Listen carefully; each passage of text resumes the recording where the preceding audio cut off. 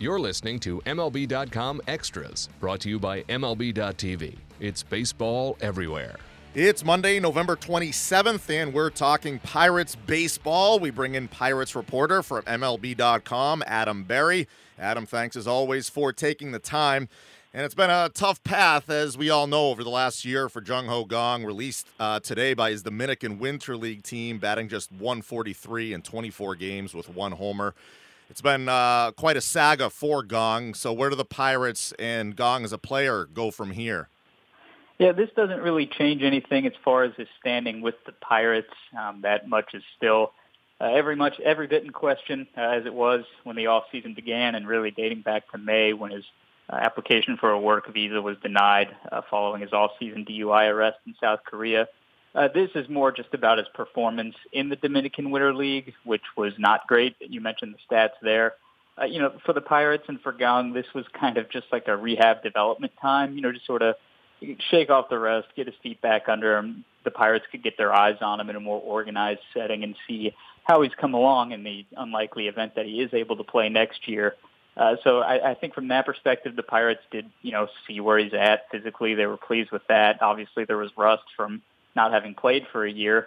But people forget that these Dominican winter ball teams are really competitive. So his club had every possible right to, give him a shot, and they did. They've had him clean up for a long time. They moved him down the lineup. They benched him, and then finally, they decided they want to win, and they have other guys that want to play, so they released him. And it's my understanding that he'll head back to South Korea for now, and I suppose when the calendar flips, the Pirates will wait and see what they can do as far as getting him a work visa, and that'll be the determining factor for whether he's able to play for the Pirates or make it to the United States next year.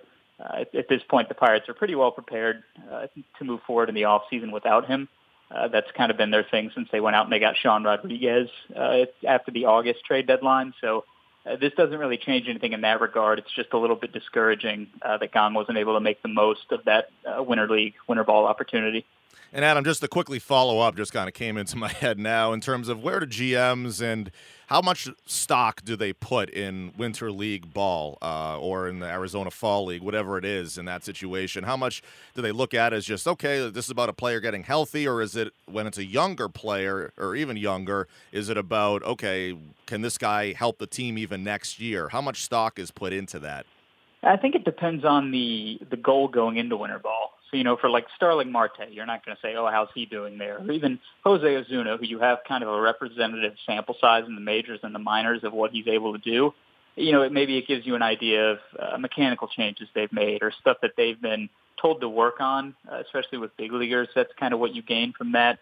Prospects, you get a sense of what they might do against, some of the top competition in the fall league for, the prospects that may go out there. But I'd say for the most part, it's just about getting the extra work. The Pirates typically use the off-season leagues for guys who miss time due to injuries, or like Marte with the suspension, or Kang from being on the restricted list all year. So it's not huge necessarily from an evaluation standpoint. I know Neil Huntington really likes it because he thinks the competitive nature of it that I referenced with Jung Ho Kang is actually really good for players who have not, played in the big leagues or played in the playoffs or anything like that, because they may be off-season leagues to us, but they're very meaningful in those countries. So I think it's a good experience. I don't necessarily think it's something where you're going to, judge a player's worth or value completely off of that.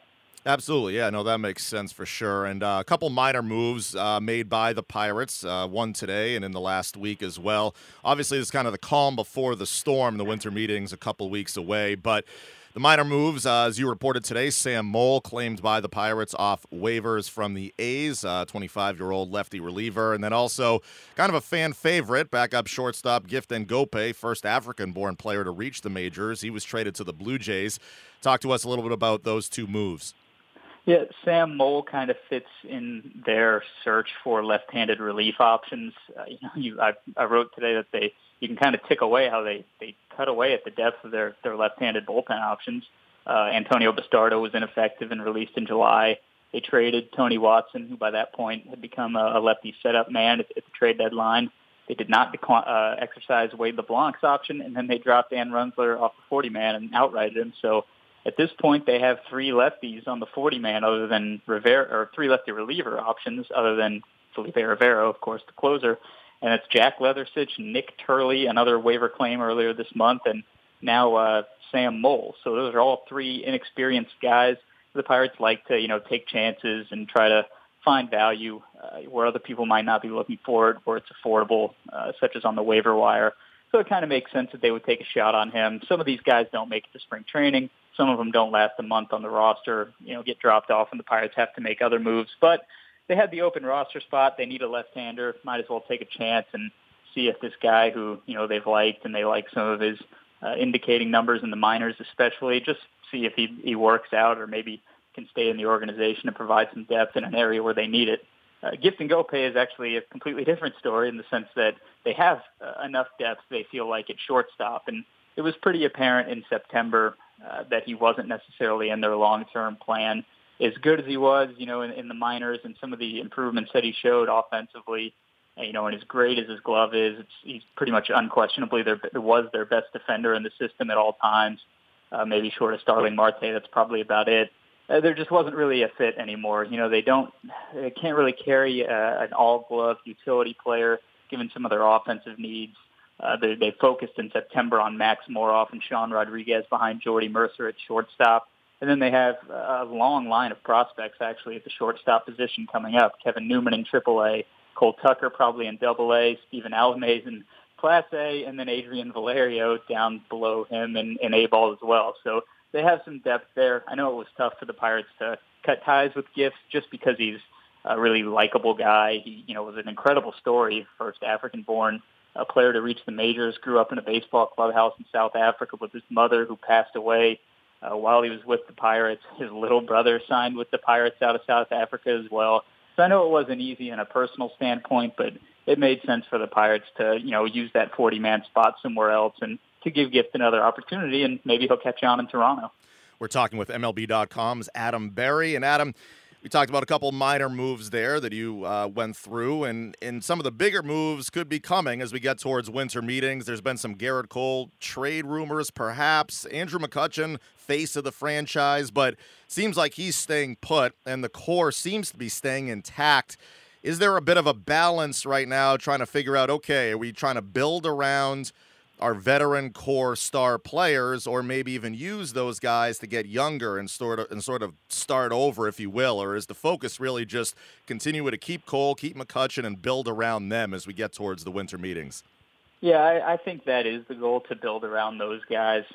Things can change. If they get an offer that they like, they could trade McCutchen. I think that's unlikely heading into his last year of club control. I don't think they trade him this offseason. I think he's the center fielder batting third on opening day. And they could trade Cole, but that's probably even more unlikely because he's 2 years away, and he's coming off of, in some regards, a good year based off of his workload and his strikeouts and his stuff, but the numbers quite aren't at peak value, so I don't know if it's a time to trade him. There was a rumor, I think somebody out of Minnesota reported that the Twins have expressed an interest or have spoken internally, or one of those buzzwords, this time of the offseason. And, those offers are going to happen. There's going to be those discussions because Gerrit Cole is young, controllable, and when he's right, very good. So I don't think that's going to happen yet, if only because the Pirates have a lot of depth in the rotation. They don't have a lot of top-end depth. They don't necessarily have a guy, I don't know who their opening day starter would be if it wasn't Gerrit Cole next year. And it's really hard to imagine the Pirates, unless they completely retrench and do decide to rebuild, which was the other plan you mentioned. I don't see them moving on from Gerrit Cole at this point. This time next year, I think it's a very real conversation. Maybe at the trade deadline, if they fall off and aren't contending, Gerrit Cole might be a really intriguing piece, with a year and a half of control, top end of the, rotation potential. But I don't see it happening this offseason. So there's going to be a lot of talk, but probably not a lot of action. Yeah, and I mean, the Pirates do have young pitchers in the system, too, that pitched well in the Arizona Fall League. Mitch Keller, Taylor Hearn as well. So they want to see how those guys develop, and maybe sooner than later they could get into that rotation at the major league level. Adam, just wanted to switch gears before we wrap up here.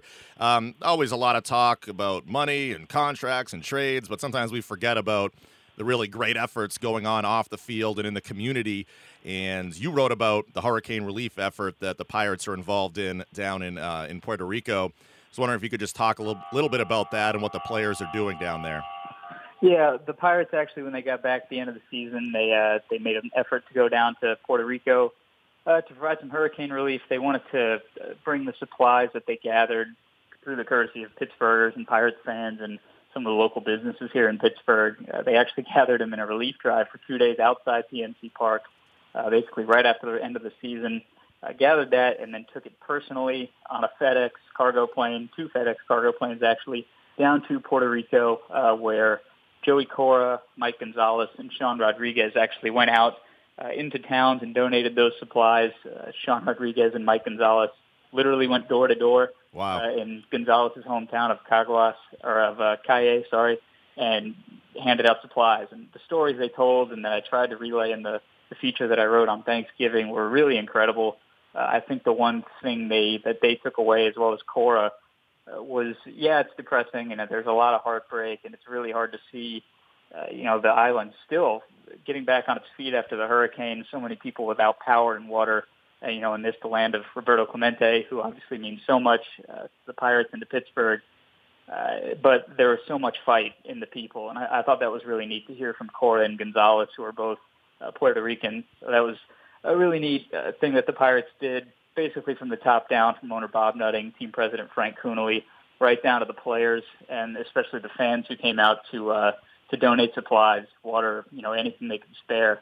It was a really neat thing that the Pirates did. And it's like you said, people get caught up, especially in October and heading into the off season, on the moves and, the postseason and all that kind of stuff. And then you realize also that there are bigger picture things that the organization can do, not just the team. And a lot of those things are very good, like this effort that the Pirates did in Puerto Rico.